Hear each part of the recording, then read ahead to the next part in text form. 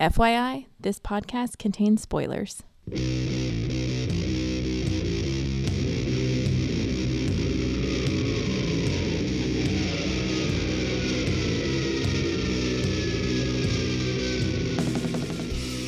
Hey everybody, welcome to episode 51 of the podcast that goes snikt. I'm your host, Jason Venable, and basically just going to give you a little bonus episode here. Just due to the fact that we added in the movie commentary for episode 50 and scheduling things like vacations and getting Ethan ready to start school, kind of made an executive decision to, normally try to break up a month just because of the amount of content, but most of August is going to end up all in the same episode. So to kind of balance that out a little bit, I'm going to cover Infinity number 1 and then the latest Astonishing X-Men, kind of get a little bit of that out of the way so the other regular August episode is not quite so full. And plus, I figured, at least in Marvel's eyes, Infinity is a pretty big deal, so I should probably note the beginning of it. So that'll kind of be the focus of this bonus mini-sode, but we'll talk about a couple other things as well, so, or at least one other thing. Anyway, let's talk some comics.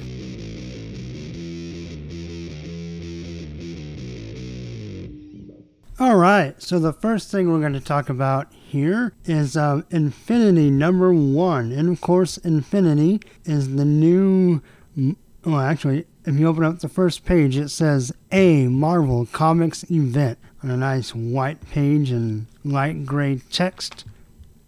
And, we've been kind of leading up to this. We've had a couple of issues of the Prelude to Infinity that Wolverine was in, so we've talked about on the podcast. He's not in this one very much, but he is in it. And like I said, Marvel at least wants it to be a big deal. I think it probably will be. So I figured I should go ahead and at least touch on it. Probably won't go super in depth. Alright, it's going to be written by Jonathan Hickman, penciled by Jim Cheung, inks are by Mark Morales, with John Livesay, David Mikas, and Jim Cheung. The colorist is Justin Ponsor. The letterers are Chris Eliopoulos and Joe Caramagna. And the cover is by Adam Kubert and Laura Martin. And of course there's some variants. Arthur Adams and Pete Steigerwald did one. Inhuk Lee did one. Marko Djurjevic, Scotty Young, Mark Brooks, and Jerome Pena also all did one. So this cover is pretty sweet. It has the Infinity kind of title. This is going to be kind of the banner across the crossover and the event, and kind of a neon blue and electric blue. Electric boogaloo. It's like a black kind of outer space background, and you have Thanos. And Kubert's Thanos looks pretty sweet. He draws a pretty mean Thanos, and the colors look good. It's a nice cover. So basically, this is all kind of leading out of everything Hickman has been doing on the multiple Avengers titles. And it's basically led down to the Builders invading Earth on Thanos' behalf. So anyway, we have kind of a cold open that looks like it's probably going to be like in the future. It doesn't specify that, which is interesting. Because normally comic books will say something like that, but it definitely appears that we're looking maybe towards the end of something, and we're going to build up to get to this opening scene. It's the Illuminati. It's the Doctor Strange, Namor, Black Swan, Black Panther, Black Bolt, Mr. Fantastic, Black and Yellow Iron Man, and Beast. And apparently, Black Panther has some machine. Maybe it's the ultimate nullifier. I don't remember what that looks like. It doesn't say. But he presses it, and we get a ginormous explosion. And you know what? It looks like there's some other planet hanging over the Earth. And Black Panther basically destroys it in a giant explosion, and the Earth is safe. I don't know if because I haven't been reading all the Avengers stuff, I don't know, and not the new Avengers at all, which focuses on these characters. I could be wrong about this could be something that ties directly into that book, and I just don't know about it. so I would definitely admit that possibility. But it talks about how it was an Avengers world. It was the first of many. I don't really know what that means. So then so this is basically broken up into chapters, and each chapter page is all white with a little planetary design. The first one is called The Tribute, and we see the moon Titan. And we see these creatures, ugly-looking creatures, but Jim Cheung makes them look really cool. They look kind of like alien, like there's no eyes and a long head, sharp teeth and nostrils, but they have 4 arms. They have sharp claws, and they're called Outriders. They're not born, they're genetically engineered, they're parasites and assassins, and they must obey their creators.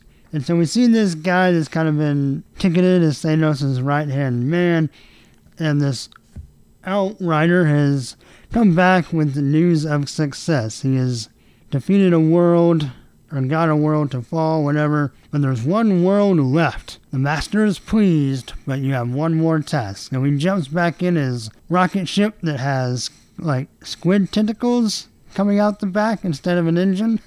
So I guess it swims through space. And so the Outriders basically go to discover secrets and find worlds for the Master to raise. So we go to this planet, All Agulo, which looks like Saturn. And basically the Outrider was here, and this guy, Corvus Glaive, is the right-hand man to Thanos. And he comes to remind this planet that they have been defeated, and they want a tribute. So he goes back to Titan with the big box. He has the tribute. Thanos wants to see it. He says, "Show me." And he opens up, it's a bunch of tiny little heads from the race from not Saturn. Then we see Earth, and we see the Outrider's ship is entering the atmosphere, and it turns invisible. And I really like the way Chung draws that, where you see like just enough of the ship that you know it really can't be seen, but he shows it to us to kind of give it the outline and know that it's there, but it's definitely invisible. And so here we can get the Outrider looking. He's looking for something, some secret he's trying to find. He goes to Avengers Tower. Nope, not there. Goes to the Jean Grey School, which I like that Wolverine has a glass of whiskey. Looks like Scotch on the rocks, maybe. But no, can't find it there. He goes to a helicarrier and like sucks some memories out of a S.H.I.E.L.D. agent. Can't find it.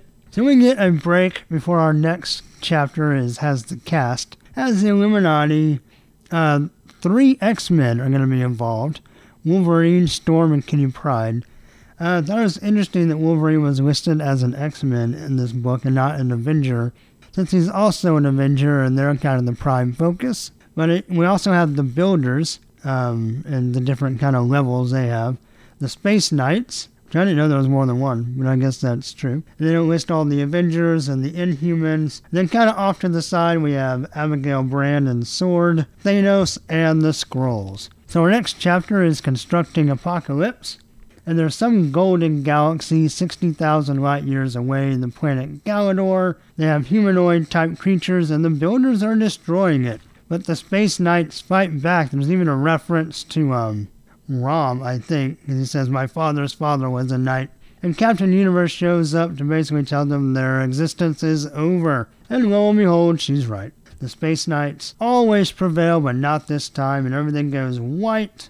Then our next chapter is Orbital, and we see the peak above Earth. They're on a bug hunt, they say. So we have Captain America and Hawkeye show up. They're going to assist some Sword agents and some S.H.I.E.L.D. agents. They basically bust this room, and one of the agents flips on a machine, and this table of 4 sloppy guys eating pizza turns into... Oh, there's 4 sloppy guys and a cat, and they all turn into 5 Skrulls. And they offer Captain America a slice of pizza, and he basically says, "You want to do this easy or hard?" And they choose hard, so we get a fight. And then suddenly, Captain Universe shows up at the peak, and Agent Brand's like, "Oh, Captain America, you might want to see this." So they defeat the Skrulls. Then the next chapter is What Was Hidden, Now Uncovered. And we go to Attilan, and we see that we get some speeches, or some conversation about the unrest between all the Inhumans. And then the Outrider finds Black Bolt, and he wants his secrets. He found the secret he's looking for. about all the unrest in the Inhumans, and we get their history and kind of what the politics of what's going on there. And he says he finds secret but not the one he seeks. He must dig deeper. He thinks he's on the right path. So he's going to go further into Black Bolt's subconscious. We go back to the peak, and we have Ex Nihilo, Captain America, and Iron Man talking about how Captain Universe gave like this warning, and now she's here after she disappeared, but she's knocked out. Ex Nihilo says his mother will recover. Of course, the universe power spawned him, I guess. And then we see a look at all these transmissions from across all the galactic empires and whatnot, and they're all being attacked. And Ex Nihilo says it looks like the Builders, but it shouldn't be. They shouldn't be doing this. And then we discover that they're on a path, and that path is right to Earth. Captain America looks very worried and also very old in this panel. Then we go back to Attilan, and I think the Outrider finds what he's looking for. He sees the Illuminati with the Infinity Gems. But suddenly the gems are lost, and the Illuminati's faces all turn to skulls. And he goes back further to an ancient Inhuman king, but then it goes black, and Black Bolt shows up and says, "Get out of my mind!" And this part's cool. We see him open his eye while he's sweeping, and he just reaches up, and it looks very easy. Maybe it's not supposed to, but I kind of like the fact that it does. And he basically rips off one of the Outrider's arms with just ease. And the Outrider starts to escape. Apparently he can manipulate his body. He turns into smoke and gets past the Inhumans. Black Bolt stands up and grabs his wrist, and in a flash of light, his costume shows up. The Outrider's trying to escape. He's cutting his way through the Inhumans. Black Bolt gives Lockjaw, the giant bulldog, a sniff of the arm that he ripped off, and Lockjaw teleports him to where he is. I thought that was pretty cool. You can like sniff almost through time and space. Follow a trail. That was pretty sweet. So right as the Outrider is getting away, we get an awesome panel of Black Bolt unleashing his scream, his thunder scream he does, and pretty much rips the Outrider up. We see lots of cellular disintegration, but it doesn't kill him, and the Outrider falls down and lands with an invisible thump, and we see the inside of his cockpit as he opens the door and gets away on his ship. So the next chapter is Outbound, and we're at the peak with all of the Avengers that have been involved kind of in the story so far, minus Wolverine. They talk about how this is not good, all these empires sending distress signals. Smasher is a Shi'ar Imperial Guard. She says she's being called back to the homeworld, so that's a bad sign. That all the Imperial Guards are being called back to the Shi'ar homeworld. And Captain America asks Ex Nihilo in the Abyss what the chances are. Ex Nihilo kind of talks about Beast. He says, "Captain, the measuring of probabilities is..." And then Abyss steps in and says, "The answer is none. If that fleet reaches this system, the next step in human evolution is extinction." So they decide they're going to take the fight to them. They're going to go into space and meet the Builders head on. But Iron Man will stay behind. I guess he's tired of space adventures after his solo book and his current stint in Guardian of the Galaxy. So he's going to stay home and work on a last-ditch defense in case the Avengers fail. But he tells Captain America not to fail. Win. So the Avengers take off. Then we go back to Titan, and we see the Outrider ship crashing into the planet. They're like, that can't be good news, but you need to tell us what we want to know. And he says, success. And then Corvus Glaive, or whatever his name is, says, your message was not ignored. Look up, there's not one Dreadlord here, but all 5. The Black Order has assembled. Proxima Midnight, he has like a Galactus-type helmet, but she's blue with white and black armor. Black Dwarf, he's just a tough-looking mother. The Ebony Maw, who's a thin white alien that looks like death. Supergiant, who we don't get any perspective, so I don't know how big she is, but I'm guessing maybe she's a giant. And then he says, where? And he gets like this big Joker smile. And the Outrider says, Attilan, Earth. The Inhuman King hides what Thanos seeks. He's like, good job. Do you want to be rewarded? He's like, yes. And so he gets a death. He gets his head chopped off. His broken body, he no longer has to live. And so the guy asks Thanos, does it please you? And he says, no, Earth would please me. Everybody's like, that's a horrible idea. We always lose when we go to Earth. Like his little council is just like, no, no, no, no. And Corvus Glaive says, yes, we know all that of Earth. But this is an Earth more favorable than accustomed, an Earth changed. We have word of discord in the House and Human, and schism between the mutant schools. So I thought that was cool, kind of referencing everything in the Marvel Universe. Kind of, it led to House of M, then it led to AVX and Schism, like everything just kind of, the whole Marvel Universe just keeps building and building and building into this fever pitch that doesn't slow down. But now, brothers and sisters, the best news of all, because Earth, you see, she has no Avengers, and we get our last full-page spread of Thanos with a giant grin, and to be continued. So I thought that was pretty good. A nice start to the event before we just get into all-out like space battle. It was a really good setup, I thought. I'm a little confused because the Avenger books prior to this, the prelude to Infinity, ended with all these Black Order guys showing up on Earth. But now they're saying we're going to go to Earth. The Avengers have already left to go to space. But when the Black Order show up on Earth at the end of New Avengers, the last issue, they are witnessed by the Avengers. So it seems like some of this is a little bit out of order, and that kind of bugs me. But I'm going to look here. So maybe I'm wrong, because the Illuminati are not in this team that's going to go on the mission. So I think they're the ones that witness the Black Order's arrival. So I guess this kind of takes place between the last few pages of the last issue of New Avengers. So the Avengers are off into space, and that's what they're going to do. So the art was great. Thought the writing was pretty good. Still not real sure what's going on in the intro, but I'm sure that will either be revealed or I'll just have to look it up on Wikipedia.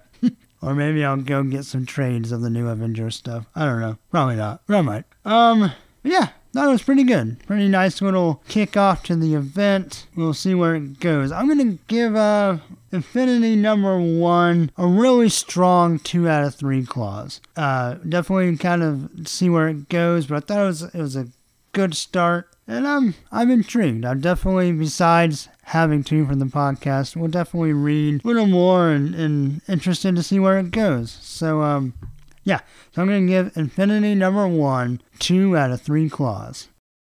Alright, so kind of quickly want to go over Astonishing X-Men #65, which wraps up the current kind of Age of Ice storyline. This is written by Marjorie Liu. Art by Gabriel Hernandez Walta, colors by Chris Peter, letters by VC's Joe Caramagna, and the cover is by Phil Noto. And we kind of go back to awesome Phil Noto covers on this issue. I like it a lot. It's just a blank blue background, and it's got like Ice Angel like flying up on an ice spire, and he's got kind of Thor like almost in a headlock kind of, and parts of Thor covered in ice, and he's dropping the hammer, which is icy. It's a really, really nice cover. It looks pretty cool. Alright, so remember last time, Iceman's trying to turn the world into a big ice ball. He has, of course, the Death Seed in him from Apocalypse. But towards the end, while he was fighting the X-Men, Mystique got the Death Seed. And so now Apocalypse Mystique is fighting the X-Men, but the world is still icy. Like that Warbird is trying to break Wolverine out of a block of ice, of course, because he was frozen. So Mystique is going power hungry, but the X-Men can't really do anything to her. And she's kind of going super, like, stretchy. Kind of like Apocalypse has before. And of course, she's also a shapeshifter, so it augments her powers also. So, yeah, she's like, I have the power of Apocalypse. And then behind her, we see like almost like a sun. And it turns out it was Thor, because we get a crack a boom as she's struck by a series of lightning blasts. And Thor walks up and says, enough! There will be no apocalypse, no Ragnarok. There will be no more death except your own. And the art is pretty good in this book, but Thor looks super stiff in this panel. But Mystique says, no god power can compare to mine, you stupid piece of... And Kitty is phased into her chest and grabbed the Death Seed, and she's pulling it out. But she's struggling, and then she gets pulled underground. And Mystique also gets pulled under the ice, and Thor, and then the X-Men. And they pop up somewhere else on an ice plane, and Warbird is going catatonic. Of course, remember she's cold-blooded, or maybe you don't remember. I kind of forgotten that too. But since the Shi'ar race are bird-like, she is cold-blooded, and so being pulled through all that ice for what looks like may have been kind of a long time has really done a number on her. And we see Bobby talking to his therapist, and we figure out that the mystery therapist is one of the Iceman doubles, but he's not icy. So is this all in his head, or can the ice doubles he makes turn human? That'd be scary. Anyway, basically he's trying to figure out why he hates his dad so much. And we see the ice doubles, or one of them comes after Opal, and they argue some more about how worthless he is. And we get a lot of insight into Iceman's psychology, about how his insecurities, that he sees all authority as his father, and that's why he hates authority. And Xavier, Wolverine, even in the entire team itself, authority becomes your father, a man you spent your whole life trying to please. New jokes, action, but nothing was never good enough, not even you. So basically, Iceman can never be happy. That's kind of what we're getting at. And we see him confront Mystique. I really like the way Walter draws Iceman. And when he adds the little Ice Angel wings on, it looks really, really cool. So then one of the Icemen come to find the X-Men, and Warbird says, "We can't win, but we won't give up." And Iceman's like, "I'm a god. You can't do anything to me." But Deathbird says, "Your power was always great, but it was your even greater restraint that made you, in my eyes, a magnificent warrior. But you corrupted everything with your ego. You sullied your power. So I will fight you, Bobby. I will fight you to honor the man you were and to honor myself." So Warbird sticking it to him and speaking some truth, dropping some truth bombs on him. And Kitty shows up, says, "So will I." And then Iceman says, it's kind of a dick here. He says, "Kitty, don't pretend you ever cared for me anyway." And then Kitty kind of gives it to him also and says, "You don't have a monopoly on shit. We've all been through shit, so quit your bitching." That's the abridged version. So then we get a giant ice monster. We always get a Godzilla type fight. He tries to squash the X-Men, and he punches them into the ground with the ice fist. And then we see the ice fist is stopped and is lifted up by the Ice Angel. And the Ice Angel flies up towards the ice monster and gets knocked down. And he decides, "Alright, F this," and he grows into a giant Ice Angel to fight the giant Ice Demon. These panels look amazing. The Walter art and the Peter colors are very well in tandem here, and the way the paneling is laid out, just a great 2 pages here that look really good. And basically, the ice giants fight and blow up, and Bobby is just back to Bobby. We see the world start to thaw out. Everybody leaves. Wolverine tells Bobby that he should tell them all these women, remember, because all his ex-girlfriends have been gathered. Wolverine says you really owe them an explanation, or at least a goodbye. And Bobby says, he turns around and says, "I know." He says, "So what now? You can't put me in jail. I don't think you're stupid enough to try to kill me." And Wolverine says, "Suppose not. I guess that just leaves one option." Bobby says, "You're crazy. You really want me on the team again?" And Wolverine says, "You're gonna be a problem again?" And Bobby says he doesn't know, that he was a better villain than he was a hero, and that, and Wolverine tries to say, "That wasn't you, that was a Death Seed. You weren't being powerful or a man, you were being a moron." Being a fool. And Iceman's like, "Not helping." And Wolverine says, "Alright, well, tell me what you feel." And Iceman says, "Nothing. But I don't want to be a killer. I don't know what I feel, but I don't want to kill people." And Wolverine says, "Well, we gotta keep an eye on you, so you gotta stick around the school." And Bobby basically says, you can't stop me. If I hadn't stopped myself. Basically says, if I turn evil again, I'm gonna do all this again. You can't do anything about it. And Kitty's like, "You rubbing it in or warning us?" And Wolverine excuses himself. Kitty says she hid the Death Seed where no one will ever find it. Of course, we know that's never true in comic books. Bobby says, "You can't destroy the Death Seed." And Kitty says, "I don't want to talk about that. I can't, not with you.